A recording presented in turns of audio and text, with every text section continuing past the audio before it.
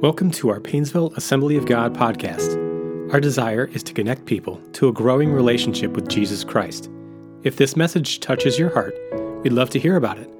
Email us at info@painesvilleag.com or visit painesvilleag.com. We pray that this message will be an encouragement to your faith.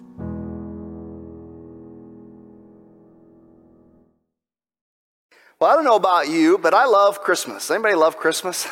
I love the decorations at Christmas and the lights. And, I'm kind of strange. I like snow. I like this season. I like Christmas. I like Christmas caroling. And I also like Christmas movies. Does anybody like Christmas movies? Yeah, there are just some really fun Christmas movies. There are some great Christmas movies that are happening. And over the years, I've noticed a reoccurring theme every Christmas that you tend to see in Christmas movies. And it has nothing really to do with the Christmas story in the Bible, yet it kind of does in a certain way. There's a theme that I see over and over again, and the theme is hope. It's hope. In White Christmas, what's the hope? The hope is for snow, right? They need snow to come, and it ends up leading to a hope of true love as well. Come on, what's a good Christmas movie without the Hallmark moment and the true love? Not that White Christmas is a Hallmark movie, much better than a Hallmark movie. How about It's a Wonderful Life, right? The hope of finding purpose and finding joy again in life, finding one's purpose. There is hope. Or How the Grinch Saved Christmas. There's the hope that even somebody who's grouchy and grumpy and somebody who just seems to be a very depraved person might find hope and caring and some kind of joy in their heart around Christmas. You can go on and on and on. But hope, in fact, the word hope is something that I think sometimes we throw around without thinking. We say things like, boy, I really hope the Browns will win the next time they play, which is not today, thank God. We can't handle anymore, right? I hope the Indians really consider changing their name back. No, I'm just kidding. Isn't that terrible? Why did I say that? No. I hope I get an A in this class, right? We say things. I hope I get an A in this class, or I really hope that she likes me, or I hope he likes me, or I really hope that I make a difference in the world, or I really hope that we'll find peace on earth and goodwill to man. We throw around the word hope a lot. We use this small little magical word, and it's tough to live one day at a time without hope. In fact, hope is really important to us as we live. When you lack hope, that's when you lack joy. That's when depression, that's when problems seem to come in. That's when when you lose hope, it's very difficult to move on. And so at times, I think we don't know what the word hope means. So I want to kind of define out the word hope today. Define out the word hope. And here's how I'm going to define it out. Hope is a vision for better days. Hope is a vision for better days that changes us in the present. Hope is a vision of better days that changes us in the present. It's about knowing that there's something better up ahead. There's something different around the corner. That's why I think as we head into December, what's in the back of our minds is New Year's, right? New Year's. And what do we do at New Year's? Well, let me evaluate how this past year was, and the things that I liked, and the things that weren't, and you know what? What can we change? Because it's a new year, it's a new day. I have hope that something is going to be better. The hope of something better. The hope that maybe this year I'll get a better job, or maybe this year, my grades will turn around if I'm in school. Maybe this year I'll get a raise. Maybe this year, the hope of better days. And the hope of better days can change us in the present. So using that example, if I hope to get an A, hopefully it changes my study methods. If I'm studying, hopefully I study a little harder. If I want to get a raise, hopefully I will work a little harder, showing my employer that I'm doing a good job, that they'll see and they'll give a raise, right? That's not always the case. If you're a child growing up, the power of hope. I hope at Christmas that I get this toy that I want, or I get this gift that I want. And so what am I going to do? It changes me in the present, because in the present, I'm going to see if the ads come in the newspaper, if anybody gets a newspaper anymore. That's the way it was when I was growing up. You get the ads that would come, and you get there and you start circling in the catalogs, the toy catalogs, thing that you want. Anybody do that when they were a kid growing up? And you kind of place that strategically. Right? Today, I think, everybody with phones and technology, you probably just go on Amazon, or you go somewhere and you start sending your parents links or pictures of the things that you want. Right? That's like the new way of circling the category.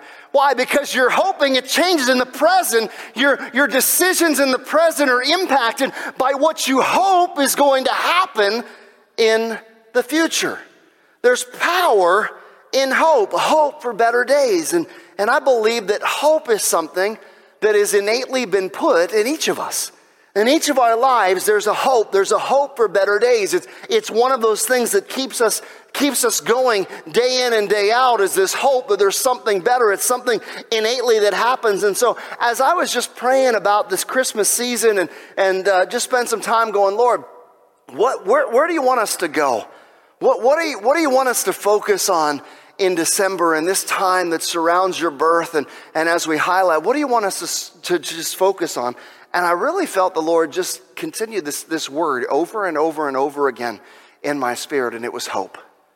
In fact, it was 3 words: there is hope. There is hope.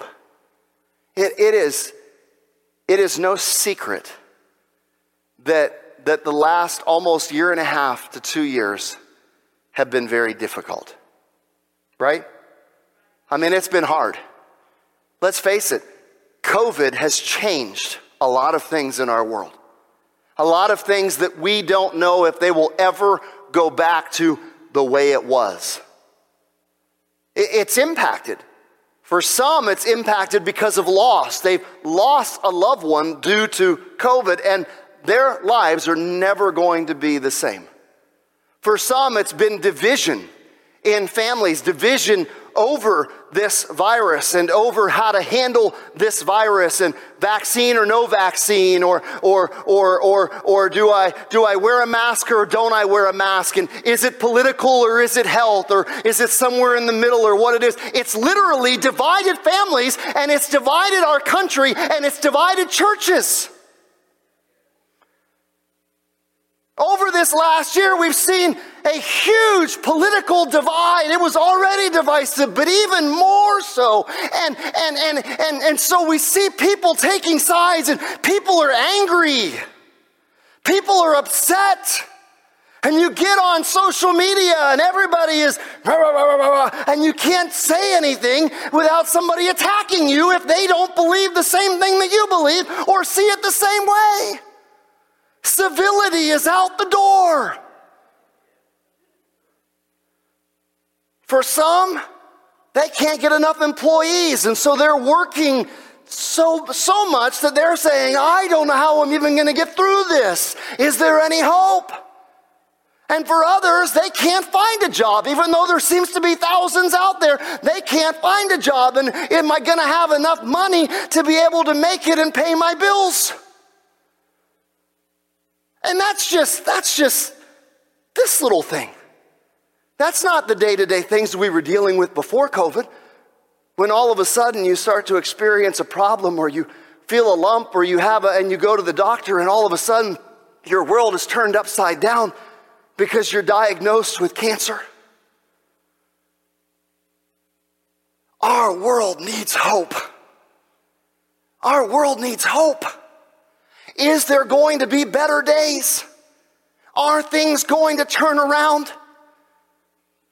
Morally speaking, biblically speaking, our culture is so far away from Christ and the Bible, and in darkness, and celebrating darkness, just as Scripture said that it would, and things that are light, persecuting and calling the things that are light and that are good bad, and calling the things that are bad good. That's the world in which we live in. Is there any hope? Is there any hope? Right? Hope is powerful. And as I was reading Matthew 12, 18 to 21, quoting from the prophet Isaiah, Matthew writes this about Jesus. This fulfilled the prophecy of Isaiah concerning him. Look at my servant whom I have chosen. He is my beloved who pleases me. I will put my spirit upon him, and he will proclaim justice to the nations. He will not fight or shout or raise his voice in public. He will not crush the weakest reed or put out a flickering candle. Finally, he will cause justice to be victorious. Megan had no idea what I was preaching, by the way, when she chose the set. And his name will be the hope of all the world. Don't tell me the Holy Spirit isn't trying to speak something to us. His name will be the hope of all the world. Whose name? Jesus! His name will be the what? The hope. This in Isaiah was prophesied long before Jesus ever came. His hope will be the name. His name will be the hope of all the world. Jesus would come and a flickering candle wick he would not snuff out. And a fragile, broken reed he would not crush. There's hope. No matter how dark it seems, no matter how broken you may feel, no matter how much at the end of your wick and it seems like maybe there's just an ember, but there's not much and it's about ready to go out. Friends, there is hope, and the hope is found in the name of Jesus Christ. His name is the hope of all the world. There is hope. And I just was saying, Lord, where are we going? And the Lord began to take me on a journey that led me into the Old Testament. And a passage that's not an Advent passage. I said, Jesus, you want me to preach this at Advent? You want me to preach this about Christmas? This isn't like I'm going to connect it to the Christmas story, but Jesus, this passage, I mean, yes, it's a prophetic passage about you coming, but it's not typically a passage in the Advent. As Matthew quoted from Isaiah, taking place during a dark time for Israel and Judah, hope for better days, I want to introduce you to a passage found by another prophet, a guy by the name of Jeremiah. Anybody ever heard of the prophet Jeremiah? Let me introduce you to Jeremiah. Around the year 627 BC, Jeremiah would have been probably about junior high, middle school age. And about that time in his life, God came to him, and this is what God told him in Jeremiah 1:5. Before I formed you in the womb, I knew you. Before you were born, I set you apart, and I appointed you as a prophet to the nations. Jeremiah was called by God. Jeremiah was created with purpose. He was called by God, and God had put his calling upon him that even as a teenager, as a middle school teenager, that he would be called to be a prophet to the nations. Fast forward 40 years. And Jeremiah is still a spiritual leader for his community. But the nation of Israel, and particularly the nation of Judah, the southern kingdom where he was at, was in crisis.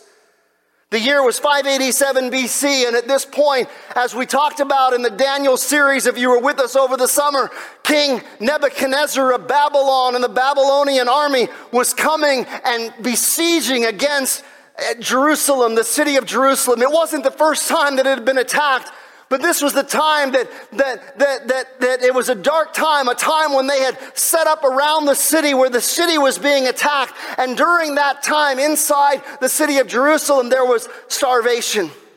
There was a king. He was an uncle of someone, a king who had been carried away. His name was Zedekiah. And Zedekiah was king at that time, and Zedekiah still thinks that there is hope that he can beat the Babylonian king. He can beat Nebuchadnezzar, and so he keeps trying to fight back. And Jeremiah the prophet starts to speak to him. And he says to the king, and I'm just going to summarize, all right, we'll just use the New Aaron translation, all right, the NAT, all right? Just kind of summarize it for a moment.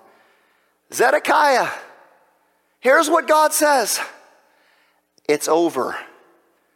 This is a part of my judgment for years and years and years and years of idolatry, and years and years and years of injustice, and years and years and years of breaking my law and breaking my commandments and being like the other nations around you rather than honoring me as king, guess what? Nebuchadnezzar coming against you, this is a part of my judgment. Here's the thing. If you will surrender, it will go well with you. If you will surrender, you will find that in that surrendering, there will be life in Babylon. It will be a time of exile. Yes, you will not be here in Jerusalem and a part of the land that I have chosen, for I'm going to give the land rest. But if you go, you will find that there is life. But if you do not, if you persist in rebellion, then your life is going to be destroyed. Judgment is going to come.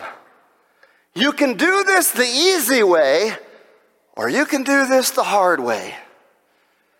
What do you think Zedekiah chose? The hard way. Why? Because that's what we choose. We're Zedekiah. You gotta look at Zedekiah. Ooh, that's the human condition. To do things our own way, the hard way, rather than God's way. Why? Because he had other prophets in his ear. And there were all these other people in his ear. And they were going, oh, no, no, no, no. God's not going to do this. We're God's chosen people. See what God has done before. God will do it again. We're God's chosen people. He cannot. Jerusalem is his city. He's not going to go back on what he did. He's going to give us victory. And Zedekiah, I'm prophesying to you that God is going to give you victory. Hold firm. Hold fast. God's going to give you victory. And they looked at Jeremiah and they said, Jeremiah, see, he is not being loyal to his nation. He's a traitor to his nation. He's a crackpot. You can't listen to him. Don't listen to him. And so what did they do? They took Jeremiah and they threw him down in a cistern. They locked him away in a prison, in a jail. At one point, they threw him in a cistern. And Jeremiah kept warning them that these false prophets were only offering false hope and cheap grace. In fact, in Jeremiah 6:14, he said, they dress the wounds of my people as though they were not serious. Peace, peace, they say, when there is no peace. These prophets were saying, peace, it's going to be okay. Peace, peace, and there is no peace. They were dressing the wounds of my people. As if there was not really any seriousness to the wound. They weren't addressing the wound. And Jeremiah is saying, no. You've got to look deeper, king, because this is not a military thing. This is not a physical thing. This is not a physical battle. This is a spiritual battle. This is a spiritual thing. My people have rejected my covenant, and they have not repented of their adultery and their idolatry. They've not repented, and therefore judgment is coming, because this isn't a matter of military might. This is a matter of the heart spiritually.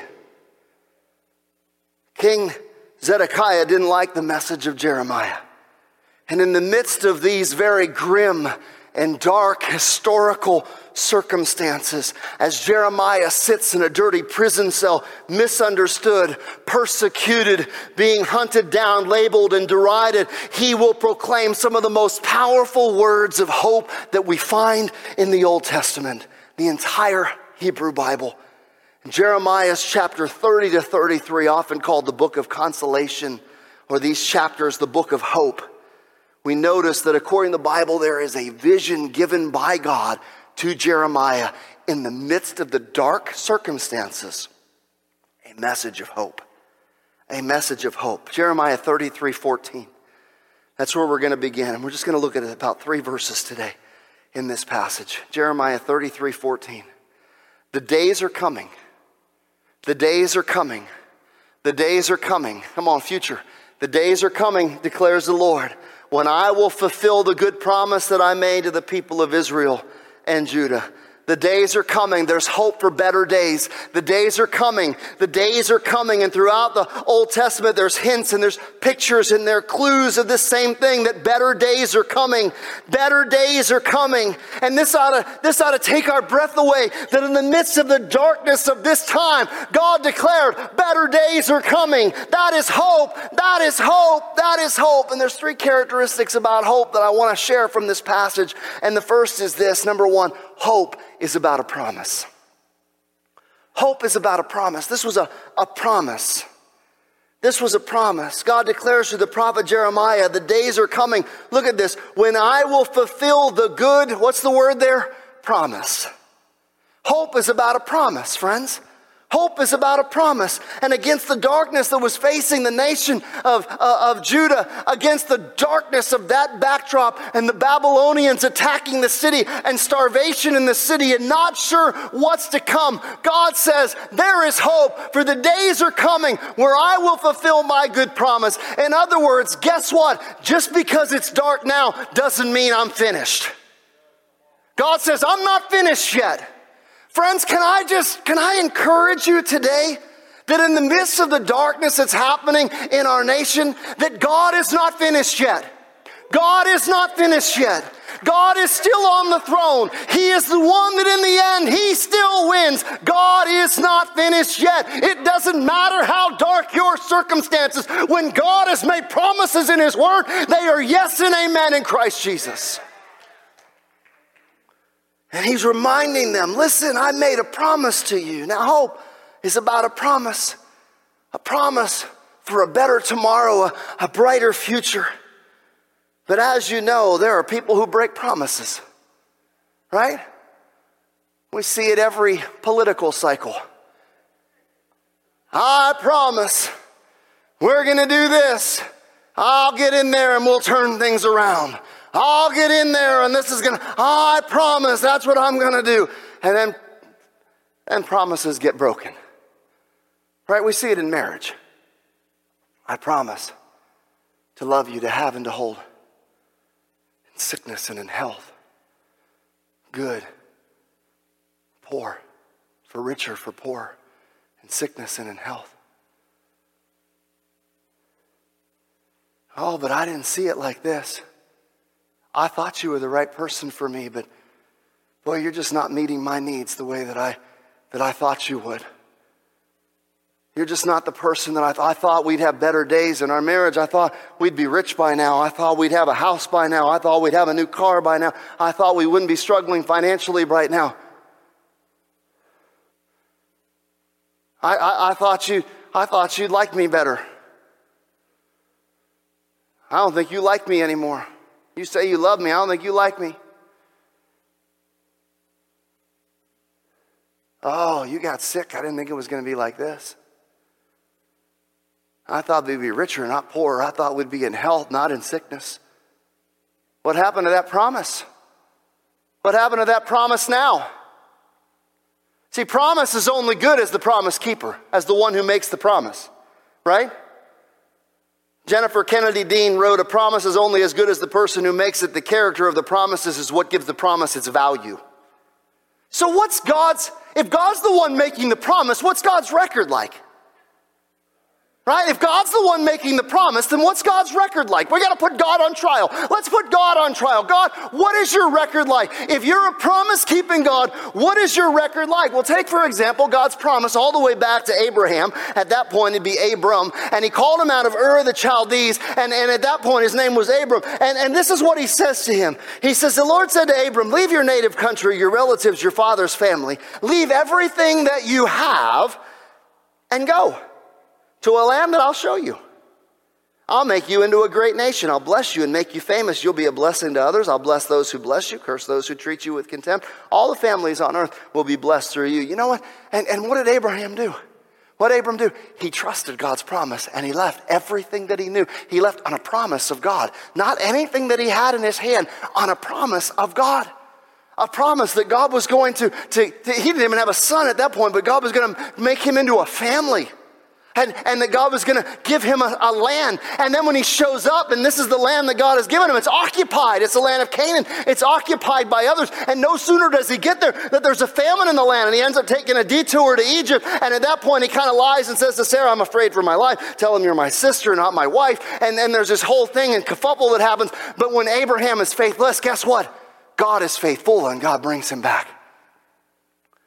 And throughout, you continue to see that even though he doesn't completely occupy the land, ever in his time, in his life, God renews the promise. And eventually, even after he tries to make the promise come true about a son with Ishmael, God is still faithful when he is faithless. And when his wife Sarah is 90 years of age and he's 100 years old, God fulfills his promise by giving them a son, Isaac. Right? And then God removes that covenant promise with Isaac and with Jacob. Right? Better days. Abraham, I want you to leave all because of a promise, a hope of better days, a hope of better days, a hope of better things yet to come, better than you have right now. In Psalm 105, it recounts this journey. I'm not going to read the whole thing at all. But verse 16 says that God called for a famine upon the land. How did God fulfill his promise to Abraham? Well, let me tell you the detours that happened. God called a famine upon the land. And then in verse 17, he said a man before them who was sold for a servant. Anybody know who that was? A guy by the name of Joseph, right? God turned their hearts, meaning the Egyptians, to hate his people in verse 25. And then he sent darkness, and he turned waters into blood, and frogs and flies and lice and hail and locusts, and smote all the firstborn in the land. What's that all about? The plagues against Egypt. Wait a minute. How many years after the promise to Abraham did that happen? It wasn't immediate. In fact, they spent 430 years as slaves in the land of Egypt. But God had a plan, and God continued to work out that plan. Why? Because God is a covenant, promise-keeping God. God keeps his promises. When God sent a famine, he was keeping his promise. When he sold Joseph as a slave, as hard as that might seem to figure out, God was keeping his promise. When God sent the 10 plagues, he was keeping his promise. When they were wandering in the wilderness, right? They're out, they're wandering in the wilderness, they're hungering and they're thirsting. And God brings them water from a rock and brings them manna from heaven every day. God was keeping his promise. God was keeping his promise. When Israel was unfaithful, God was keeping his promise. And verse 42 says this about God's promise to Abraham and to Israel, for he remembered his sacred promise to his servant Abraham. Why did God do what he did? Why did God fulfill what he did? Why did God continue to do what he was doing every time Israel was unfaithful? Why did God continue to be faithful? Because of his promise. Because our promise-keeping God is reliable. He's reliable. Consider another example against the backdrop of the time of the judges. And that's where we opened 2021, talking about the time of the judges. And a very dark time when everybody did what was right in their own eyes. You see another story. It's a story in the days there about a lady by the name of Ruth who wasn't even an Israelite. She was a Moabitess. and her bitter mother-in-law, Naomi. And against the darkness of Judges, all of a sudden you see a story of God's redemption in a gracious kinsman redeemer by the name of Boaz. Against the darkness of Judges, when everybody is doing what's right in their own eyes, God is fulfilling his promise through a bitter widow by the name of Naomi and her Gentile daughter-in-law, where they never should have been in the first place, by the name of Ruth. And yet God turns it around and redeems it through a kinsman redeemer by the name of Boaz. And when you get to the end, I love it. You get this glimmer of hope in a genealogy that says that Ruth was the grandmother of David.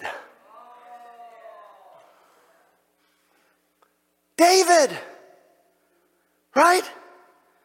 David, who was the ultimate provision, right? Because through David would come another covenant that God would make, and through that covenant would be someone, a king in line of the kingdom of David, whose kingdom would last forever. And his name is what? Jesus, the hope of all the nations. Friends, there is hope. Numbers 23:19, God is not a man that he should lie, or a son of man that he should change his mind? Has he said, will he not do it? Or has he spoken, and will he not fulfill it? See, when we talk about hope, hope is based on a promise, but the promise is only good, friends, as the promise keeper. And the promise keeper has a pretty good track record. Christmas is an incredible reminder that we can depend on God to faithfully carry out every promise that he's made to us. It's a reminder that Jesus is the Redeemer, and the Redeemer has come, and hope is found in his name. Oh, I gotta hurry up. Number 2, hope is about a person. I've already led into this, right? It's not a vision of a better future. It's just wishful thinking. It's not just wishful thinking, because this promise is not based just simply on a promise. It's based on a specific person. Hope is not wrapped up in a season or a program or a new job or a better spouse or a bigger house. Hope is wrapped up in a person. Look at verse 15. Jeremiah 33:15. In those days, at that time, I'll make a righteous branch sprout from David's line, and he will do what is just and right in the land. This is hope. In the midst of darkness, this is hope based on a promise that in David's line, listen, Israel, Babylon is coming against you. Listen, Jerusalem, Babylon is coming against you. But guess what? It's just a season, and it's not over. For hope is found not simply in a promise, but also in a person. And that person is a righteous branch that will spring from the line of David, and his name is Jesus. He is the Messiah. King David was a flawed man. He had made imperfect king. Yes, he was a warrior and a man of justice, but he was also flawed and imperfect, yet a man after God's own heart. And yet God had made a promise and a covenant with David, a better covenant that would not have its fulfillment in David's son Solomon, who would then take over. Not in his son Rehoboam, who would take over after, or any king after that, Hezekiah, Josiah, or any other, Jehoiakim, Jehoiachin, whatever else those names are that come. It was not found in any of those kings, for they too were flawed. But there would be a righteous branch that would spring up from the line of David, and he would be the Messiah. Christmas is all about our Messiah, the Lord, our righteousness, and the fulfillment of God's promise. This branch, Matthew goes into great detail right in the beginning. Chapter 1, fulfillment of the promise, and he opens the gospel with a detailed genealogy. And that genealogy details the promise of God being kept with his covenant to Abraham, all the way down through, in his covenant that he had made to David, and the promise he had made through Jeremiah about a righteous branch coming from the line of David. And you have Abraham to David, and from David, and it ends like this in verse 16. Jacob was the father of Joseph, the husband of Mary, and Mary gave birth to Jesus, who is called the Messiah. The righteous branch. We see hope is found in the person of Jesus. Righteousness in the Bible is a relational term. In other words, a righteous person is somebody that not only lives right with God, but right with other people as well. Unfortunately, the Bible says that as far as you and I go, there is none righteous, no, not one. That even our righteous acts, according to Isaiah, are as filthy rags. There's none righteous. Perhaps sometimes we get it right part of the time, but none of us get it right all of the time. Yet in this branch is a promised one, the Messiah, the one who is called the Lord, our righteousness. In other words, the one who gets it right all the time. The only one righteous human who ever lived. The ultimate right relationship with God, a better future and eternity that comes through Jesus. You see, our righteousness comes through him. For in our sinfulness and unrighteousness, when we put our faith in Jesus Christ, he takes our sin and gives us his righteousness. Consider what the angel of the Lord said to Joseph, Matthew 1:20-23. Consider this, the angel of the Lord appeared to him in a dream. Joseph, son of David, the angel said, do not be afraid to take Mary as your wife, for the child within her was conceived by the Holy Spirit, and she will have a son, and you are to name him Jesus, for he will save his people from their sins. And all of this occurred to fulfill the Lord's message through the prophet. Look, the virgin will conceive a child, she'll give birth to a son, and they will call him Emmanuel, which means God with us. Do you see the two names?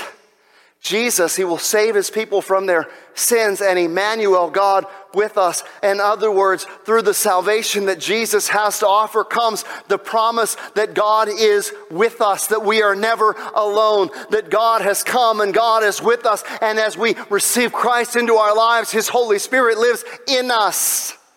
In us. Not only is he with us, but lives in us. It reminds us that God is a promise-keeping God, as Hebrews 7:22 says, that Jesus is the one who guarantees a better covenant. Why? Because hope is about a person. Hope is about a person. Number 3, hope changes us in the present. I led with this, but I want to get back into it because hope's just not about hoping for better days. It's not just about the better days. It's not just about it, but it's about that hope in better days. If it's truly hope, if it's truly what we have faith in, what we believe is going to happen, then it changes how we live in the present. See, we can go through Christmas and we can watch the Christmas movies and read the Christmas story in the Bible and remember that Jesus came as a little baby in a manger and he was God's promise. But if that's all we do is just remember the little highlights and get all ooey gooey over it and oh, how wonderful and what a nice little story that is, but it doesn't bring about change in how we live, then we have missed the purpose and missed the story and missed the hope of Christmas. Christmas isn't just about inactive waiting. It's about the decisions we make in the present. Jeremiah, jumping back, let's go back a chapter. We're in chapter 33. Let's go back to chapter 32. In the midst of the darkness, in the midst of Babylon coming against the city of Jerusalem, and Jeremiah even knowing that judgment is coming, there's a story, and for time's sake, I'm just going to summarize it again as the year 587 BC. The Babylonian army is hammering against Jerusalem. And Jeremiah knew they'd break through. He knew they'd conquer the city. And yet, Jeremiah's uncle paid him a visit while he's in prison. So Jeremiah's sitting in prison, and he gets a visitor. Anybody in prison, you like a visitor. The visitor comes, and it's his uncle. And his uncle says, hey, I've got this plot of land. I've got this piece of property, Jeremiah, and I want you to buy it from me. Well, if you know anything about real estate, that's not a good time to buy property, right?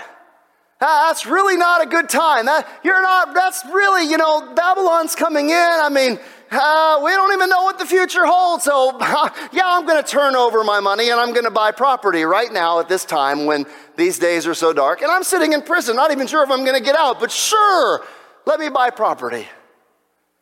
But you know what? Jeremiah did. At the encouragement and the word of the Lord, Jeremiah did. Why? Because he knew the promise of God that the time in Babylon would be 70 years and then they would return.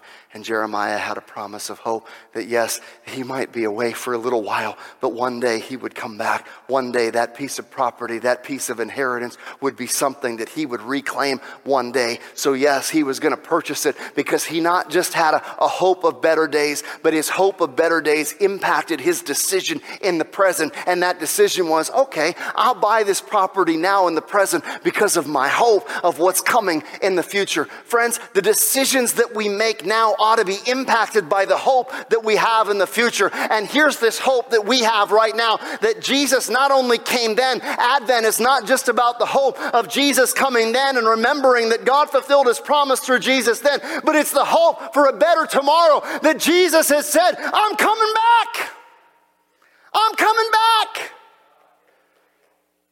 We see it with Joseph's decision, right? So Joseph, he finds out that Mary, he's betrothed to Mary and Mary's pregnant and he's like, whoa, I know I'm not the father. She must have, I don't know what happened, but, she got this story. But I mean, who really can believe in an angel appeared and, you're going to, can see, we know how this birds and the bees things works, I don't know. And Joseph, it says, was a righteous man. In other words, he wanted to do what was right. And he really didn't want to expose Mary to public shame. And he was thinking, boy, I think I need to break off this engagement. And this is not what I bargained for. how do I get out of this thing, but quietly, I really don't want to put her to shame. And so he's pondering all of these things and thinking about putting Mary away secretly and ending the relationship and all of that. An angel of the Lord visits him, right? And the angel of the Lord shares what happens and says, hey, in a dream, listen, this is Jesus. We read it, right? And he's going to name him Jesus, and he's going to save his people from their sin. Emmanuel, God with us. And at that point, Joseph's got a decision to make, right? There's this hope. The Messiah has come, and Mary's carrying the Messiah. But I still have this problem.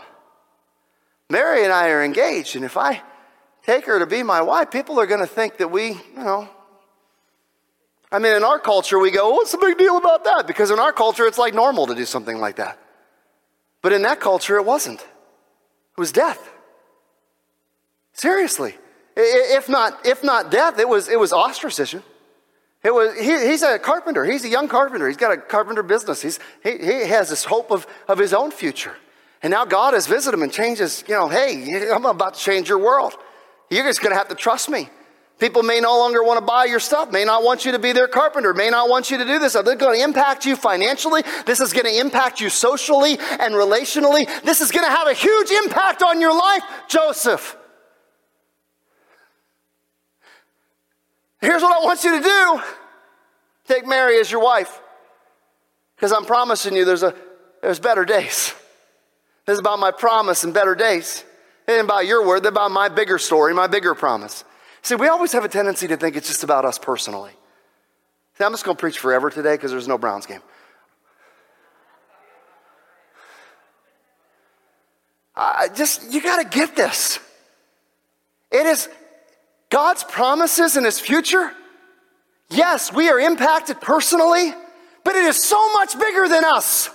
It's so much bigger than your personal situation. Joseph was being asked to make great sacrifices if he was going to act on this promise. His decisions in the present were being impacted by whatever he believed the hope of the future was going to be. And God had given a hope, and he had given in the Old Testament, and he had fulfilled it over and over again. And it was about a promise, and it was about a person in Jesus. But now it was coming down to a decision. What is Joseph going to do in the present? And this is what verse 24 says. When Joseph woke up, he did as the angel of the Lord commanded and took Mary as his wife. His decision in the present was based on the hope of a promise. So what decision will you make? What decision will you make? When Jesus tells his disciples this in John 14 and tells us, don't let your hearts be troubled. It's dark right now. These are difficult days right now. This is hard right now. What's the future look like? What's the future look like for my family? What's the future look like for our nation? What's the future look like for our church? It's dark. Don't let your hearts be troubled. Trust in God. Trust also in me. There's more than enough room in my Father's home. If it were not so, I would have told you. I'm going to prepare a place for you. When everything's ready, I'll come get you so that you will always be with me where I am. That's a promise. That's not the only promise. There are promises of hope that Jesus is coming again, that Jesus will restore, that Jesus will make all things right. How does that hope for better days impact your decisions in the present? As we walk through this season of waiting and Advent, longing and rejoicing and hoping, worship team, come. I've got 3 questions. Is your hope centered on the person of Jesus Christ or on something else? Is your hope centered on the person of Jesus Christ or something else? And secondly, as you've grown as a Christian, has your hope expanded or diminished? How has hope changed how you presently live your life? Let's bow our heads. Right now, the Lord is offering hope, and maybe somebody needs hope. Maybe you need the hope of salvation today. Maybe you need forgiveness of your sin. Maybe you don't have that confidence and that confident hope in the name of Jesus. And right now in the present, as Jesus is promising you forgiveness of sin and eternal life with him, as Jesus is promising you better days if you will put your faith and your hope in him, you're at a decision point in your life. And today, let me ask you, will you receive Jesus Christ as your Lord and Savior? Will you put your faith in Jesus today? If that's you, and you've not put your faith in Jesus, or maybe you need to recommit your life to Christ, will you slip up your hand today? I want to pray with you. I need to give my life to Christ today. I need to give my life to Jesus today. If you're online, will you let us know in the comments? Will you just let us know, I need to give my life to Jesus today. I need to put my hope in him. Secondly, today, if you're here and you say, you know what, I'm struggling with hope. I'm struggling to find hope. I just need a renewing of hope. And that's you today. You've just been struggling and you need a renewal of hope found in Jesus and in the promises of God and his word. Will you just slip up your hand today? I just need a renewing of hope in my life. Jesus, we thank you today. We ask you, Lord, to give hope. We ask you, Lord, to pour out your Spirit and give hope and give life and give healing today. Lord, I just pray that you would renew our confidence in you. You would renew our hope in you. Hope, God, that you offer us. Hope that you promise. We thank you and we bless you in Jesus' name. Amen. Thank you for listening to today's podcast. We pray that you're encouraged by this message. For more information about Painesville Assembly of God, visit painesvilleag.com.